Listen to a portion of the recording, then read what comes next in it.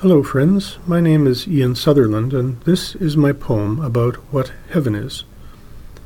Heaven is being with the person you love, your soulmate, your father, mother, sister, brother, child, or friend, sharing a moment of eternity.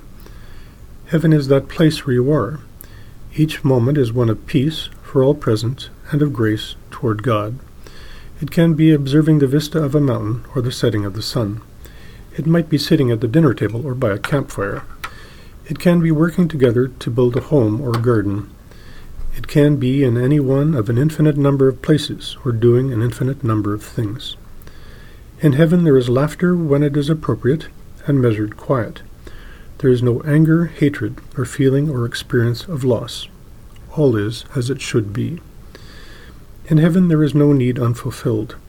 All live in the realization of the continuous and ubiquitous presence of God who, while rarely seen, except in the other, is always doing unexpected, subtle, but wonderful and thoughtful things, just as every person does. In heaven you can go away on your own, or with one or more others who you love, for a day or a week, and no one will worry about you. You won't ever get hurt or lost. God is there to protect you. In heaven it is always assumed that every person means well. How could it be otherwise? There is no real hunger or thirst. Food and drink may be shared, but only because the sharing brings together these eternal loved ones, these with whom you have shared and will yet share so much. In heaven it is recognized that every giving and receiving is an exchange of tokens of love. In heaven there is no toil. There is only joy in serving either others or God. Heaven is a conceptual space, created and maintained by the Spirit. It is the inspiration and joy of Christ.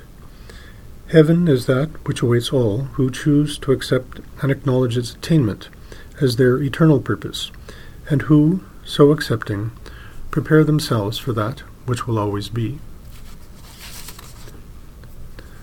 That's where my poem ends, but hopefully, in time, people will begin to realize that heaven is here on earth and begin to behave accordingly. Then in time, heaven will not be something we experience in special moments, but it will become our lives every minute of every day, forever. Thank you for listening.